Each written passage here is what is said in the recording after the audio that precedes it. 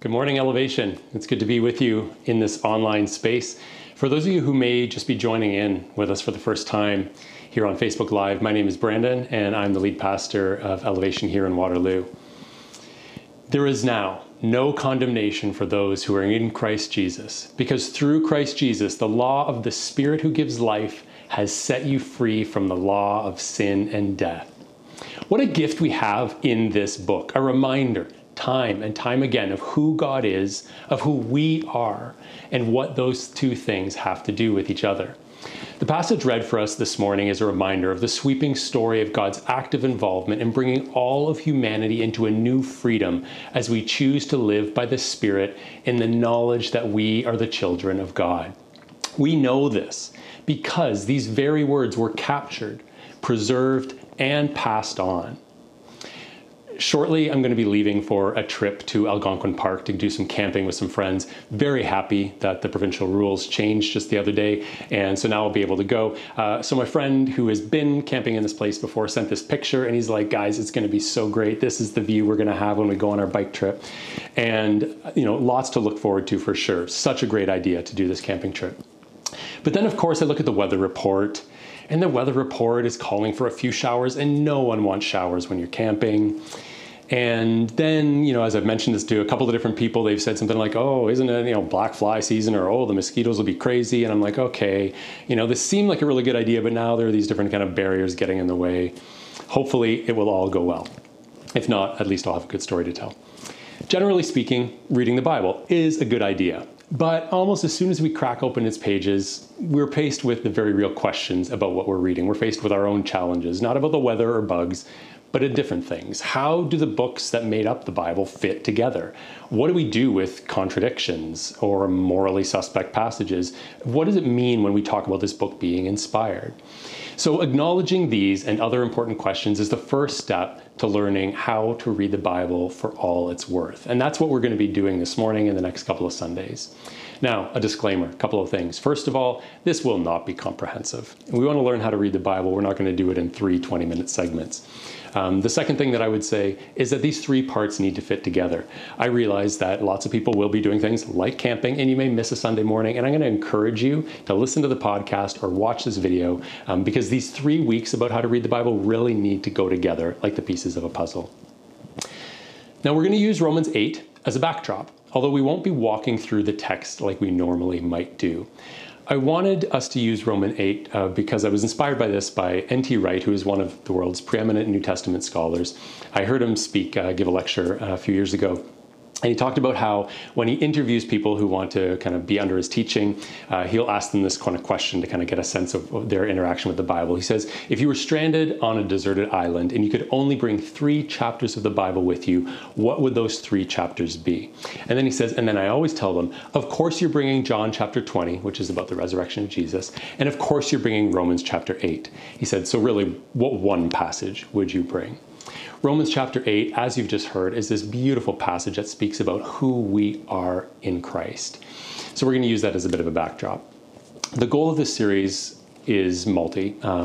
It could be including piquing your curiosity about the Bible, if maybe you've let it gather a little dust recently. Also creating awareness of some of the pitfalls we can fall into, but also some of the opportunities that are there if we open this book and read it well. And finally, we want to provide some tools for you that will help you read the Bible in a better way. Pete Enns writes, the Bible holds out for us an invitation to join an ancient, well-traveled, and sacred quest to know God, the world we live in, and our place in it. Not abstractly, but intimately and experientially. So if knowing God is the goal of Scripture, how do we get there? Now, what would you say to someone who bought a set of winter tires and only then went out to buy a car that they would fit on? Or someone who rented a hall for their wedding reception and only then started looking for someone to marry? You would probably say something like, you need to take care of first things first, or maybe you shouldn't put the cart before the horse. Similarly, if we want to learn how to read the Bible, the first question we need to ask ourselves is, what is the Bible? Now, the word Bible is an anglicized version of a more ancient word for, get ready for it, book. That's right. But the Bible is clearly no ordinary book. Pete Enns, who I just quoted, wrote a recent book called How the Bible Actually Works. And he talks about three things that we need to acknowledge about the Bible if we want to read it well. He says we need to understand that it is ancient, that this was written a very long time ago, and so we need to find a way to bridge that distance. It is ambiguous. This is not a manual. It is not an instruction book. It is not a how-to, but it is more of like a book that inspires us to think well and use wisdom about how we're going to live our lives. And it is diverse. There is not just one voice. There are multiple perspectives, different voices speaking into this pursuit of a godly life. Now, before there were gold-edged pages, red letters, ribbon bookmarks, or apps, the Bible was a collection of histories, poems, and letters written over the span of 1,500 years by more than 40 authors and in 3 different languages. Now, in some ways, reading anything requires some discernment. Where did this material come from? Who wrote this? Who was their intended audience? If you're going to read Shakespeare, you have to understand that it was written in Elizabethan England. If you're going to read Dostoevsky, you have to have a bit of an understanding of the backdrop of 19th century Russian serfdom. If you're going to read Toni Morrison, you have to understand that she was writing from the perspective of the 20th century African-American struggle. So when you understand the context that someone is writing in, it really helps you understand the writings more. Now, the Bible demands a whole other level of discernment given its dozens of authors, many of them writing at vastly different times in history. We're going to do a little timeline thing for you here. Examples of some of the biblical authors and their chronology. Now, the very first parts of the Bibles were written who knows when. Literally, scholars don't know when to place the first writings of the Bible, which they would say the book of Job is probably the oldest of the books of the Bible. But who wrote it and when it was written, no one really knows. The first known books would be the books of Moses. So the first 5 books of the Bible, written, many scholars believe, at least mostly or partly by Moses, and that would be around 1400 BC. Around 1000 BC, David pens his beloved Psalms. Around 700 BC, Isaiah records his prophecies. The New Testament happened centuries later, and it is really all condensed in a period of about 50 years. Around 45 AD, James writes his letter to the scattered believers, believed to be the earliest of the New Testament writings. Around 60 AD, Luke narrates his account of Jesus' life after speaking to many eyewitnesses. And around 95 AD, John records the revelation of Jesus while in exile on the island of Patmos. So just before the end of the first century, the last pages of the Bible were written. Now, this is overly simplistic, but it gives you a picture of what we're dealing with. Think about this. The latest contribution to this sacred text are as far removed from us historically as someone writing in the year 3947.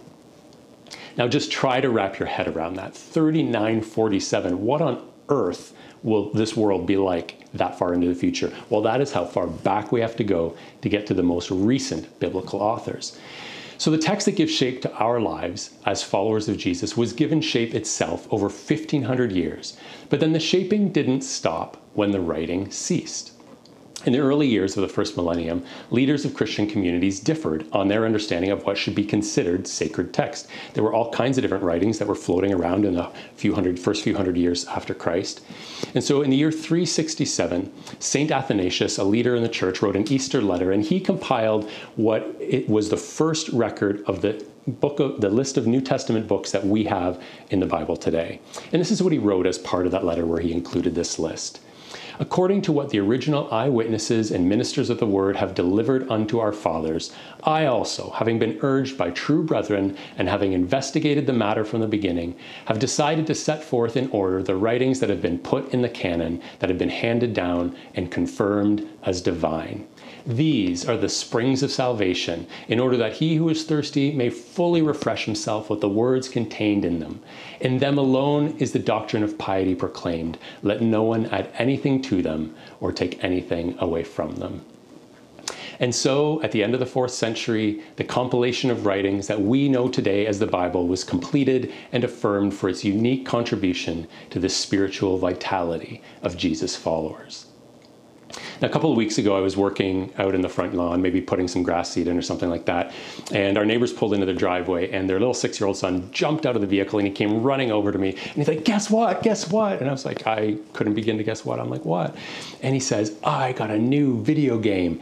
It's one that you can play on the TV." Now, I assume that all the games he plays are probably on a phone or an iPad. So he's very excited about this. I said, "What video game is it?" He said, it's Teenage Mutant Ninja Turtles. And I'm like, "Oh my goodness, this is so crazy."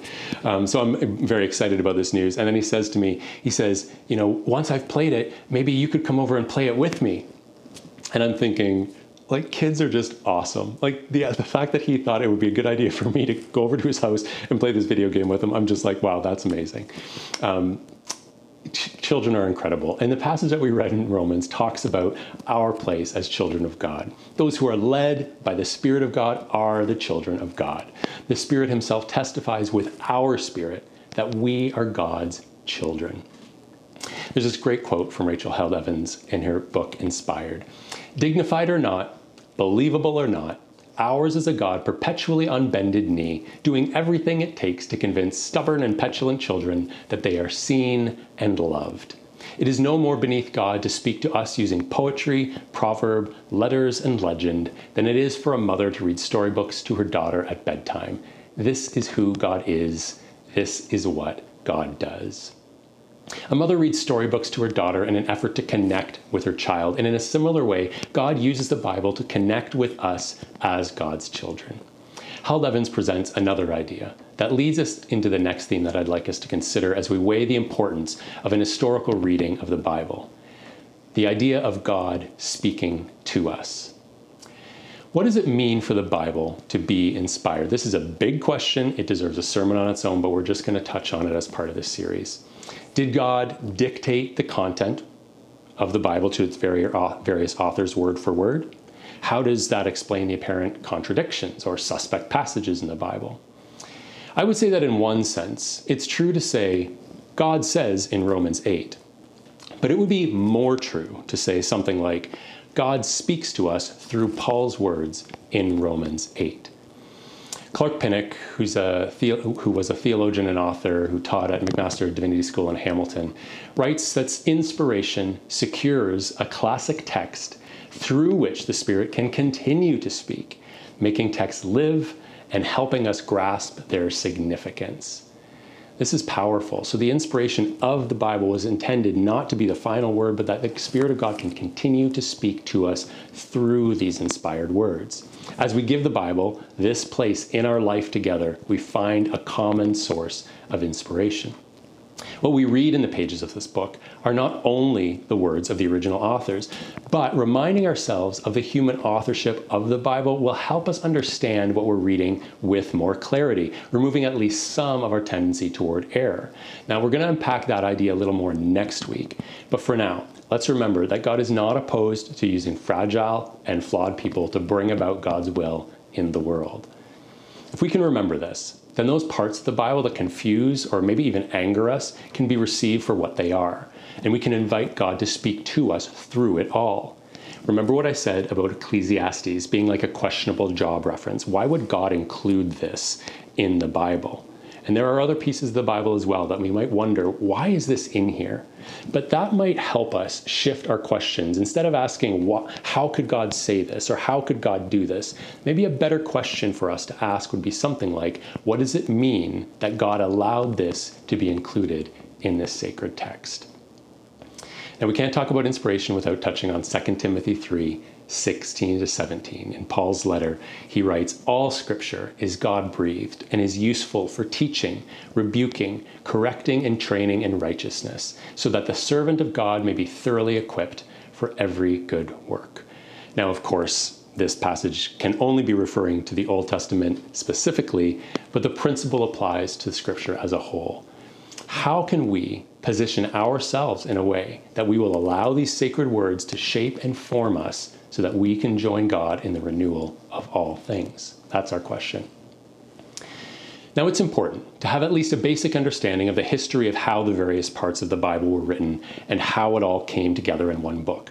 But it's also important to reflect on what has happened with this book over the course of the last 1,600 years. Now, in many ways, the Bible has remained unchanged, with the occasional scholarly edit. Scholars of the Bible discover that a word is probably better translated this way.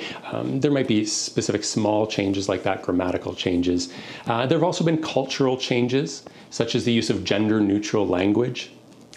So instead of a passage referring to my brothers, it will be my brothers and sisters. Sometimes instead of a passage just referring to men, it will say people, unless it was explicitly intending men. But this also begs the question, what culture are we talking about? If we are going to alter the language that we use in the Bible to reflect culture, what culture are we talking about? I went to a website for Wycliffe Bible translators and found this infographic we'll put up on the screen for you. A couple of numbers jumped out at me. That the full Bible, front to back, has been translated into an incredible 704 different languages.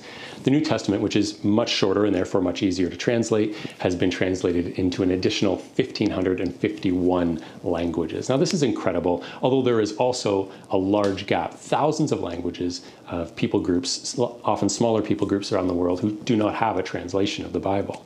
But beyond language, what about the ways that our understanding of the Bible has been influenced by the communities that we're a part of? I'd like to read a quote that comes from Esau Macaulay's recent book called Reading While Black.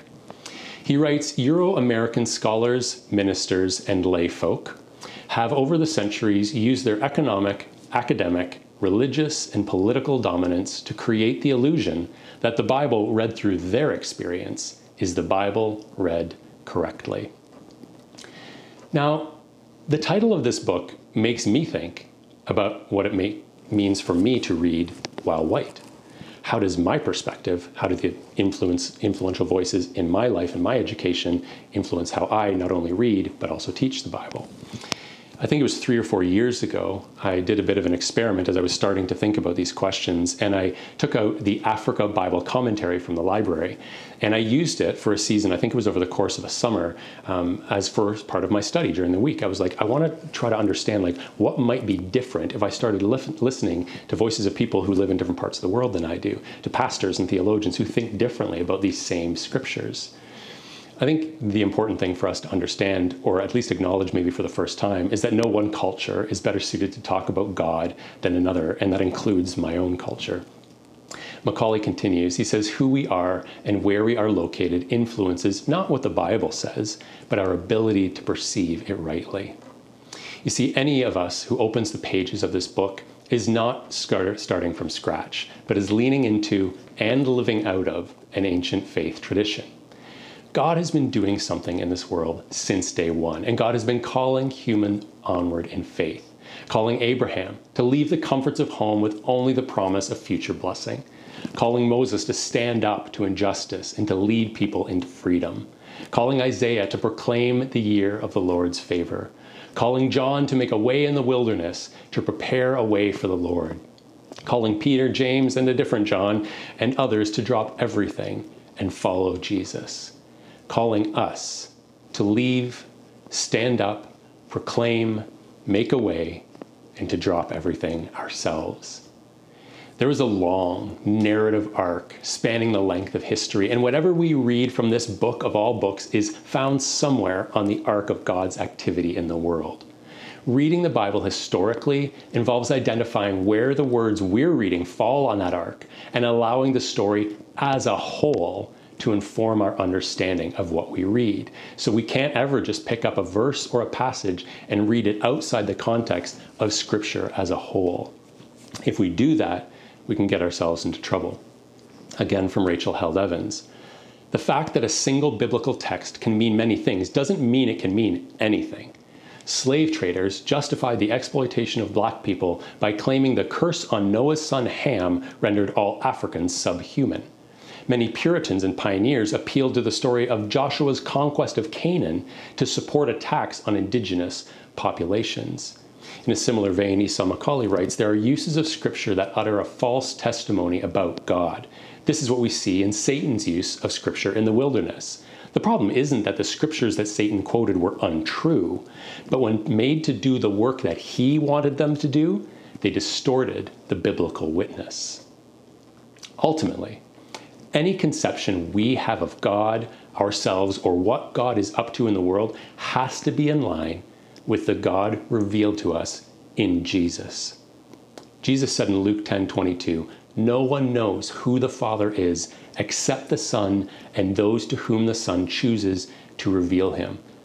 And Jesus has revealed who God is to us. So as we grow in our awareness of the lenses that we are reading the Bible through, we must always read through the lens of Jesus, who he is, what he taught, how he lived. Of course, this can seem daunting. It can seem overwhelming, but we don't have to do this on our own. Again, from Romans 8, those who live according to the flesh have their mind set on what the flesh desires. But those who live in accordance with the Spirit have their mind set on what the Spirit desires. The mind governed by the flesh is death, but the mind governed by the Spirit is life and peace. From Esau Macaulay, let's trust the Spirit to use a multiplicity of voices and allow the truth to emerge. Now, the other day, Jude finished reading a book that he was reading as part of his English class in high school. It's called The Glass Castle. Some of you may have read the book, some of you may have seen the movie. If you're about to do so or wish you had done so, you might want to plug your ears for the next moment. Bit of a spoiler alert. So he finished reading this book and he was telling me, he's like, the craziest part about this story, it's the story of this kind of dysfunctional family that is really led by a really dysfunctional husband and father. And Jude says the really crazy thing about this story is that, while this father had all of these big dreams and big plans that he wanted, but he could just never quite get the money or the resources to do it, the whole time his wife, the mother of this family, had a property that was worth a lot of money, but she refused to sell it. She refused to use the resources that she had to help make his dreams come true. Now, in this case, she knew that using her resources would have been destructive. But our lesson is the inverse of this story. If we don't use the resources that we have available to us when it comes to reading the Bible, well, that can be destructive. When we read the Bible, we're not just reading it, we're not just reading stories, we're actually shaping the story of our own life and the lives of others as well. So I'll close with this thought, again from N.T. Wright. That same time when I heard him speak, he used this analogy that I don't know if it was his initially, but it's a beautiful way to think about Scripture. He said that the Bible can be thought of as like a Shakespearean play with 5 acts. And the first 4 acts are creation, the fall, Israel, Jesus, and then Acts 5 is the church. He says the New Testament is basically, from the book of Acts on, is basically kind of scene 1 of Act 5. And he goes on to say how we are actors on the stage of Act 5 of the Bible. That the lives that we live, the story we are living out, is a continuation of the story that began in Act 1. He writes, "We read Scripture in order to be refreshed in our memory and understanding of the story within which we ourselves are actors, to be reminded where it has come from and where it is going to, and hence what our own part within it ought to be." In just a moment, we're going to break for our neighbors groups and have an opportunity to discuss this morning's theme. If you haven't done this before, there'll be a link in the comments and you'll be invited to join a discussion group. For those who are part of a regular neighbors group, I hope there's some really good dialogue that comes as we begin this series together. But before we head off, let's pray. Lord, I give thanks for this book of all books, that somehow, over the course of such a long span of time, your Holy Spirit inspired people to write and to bring together so that it could be passed on to us, that these stories, that these letters, that these words of wisdom, that the words of Jesus would be available and accessible to us. God, we pray that you would be with us as we try to live it rightly, as we try to find out what our place in the grand story of Scripture is today. In Christ's name, amen. Go ahead, enjoy your discussion group, enjoy the rest of this weekend. Peace to you.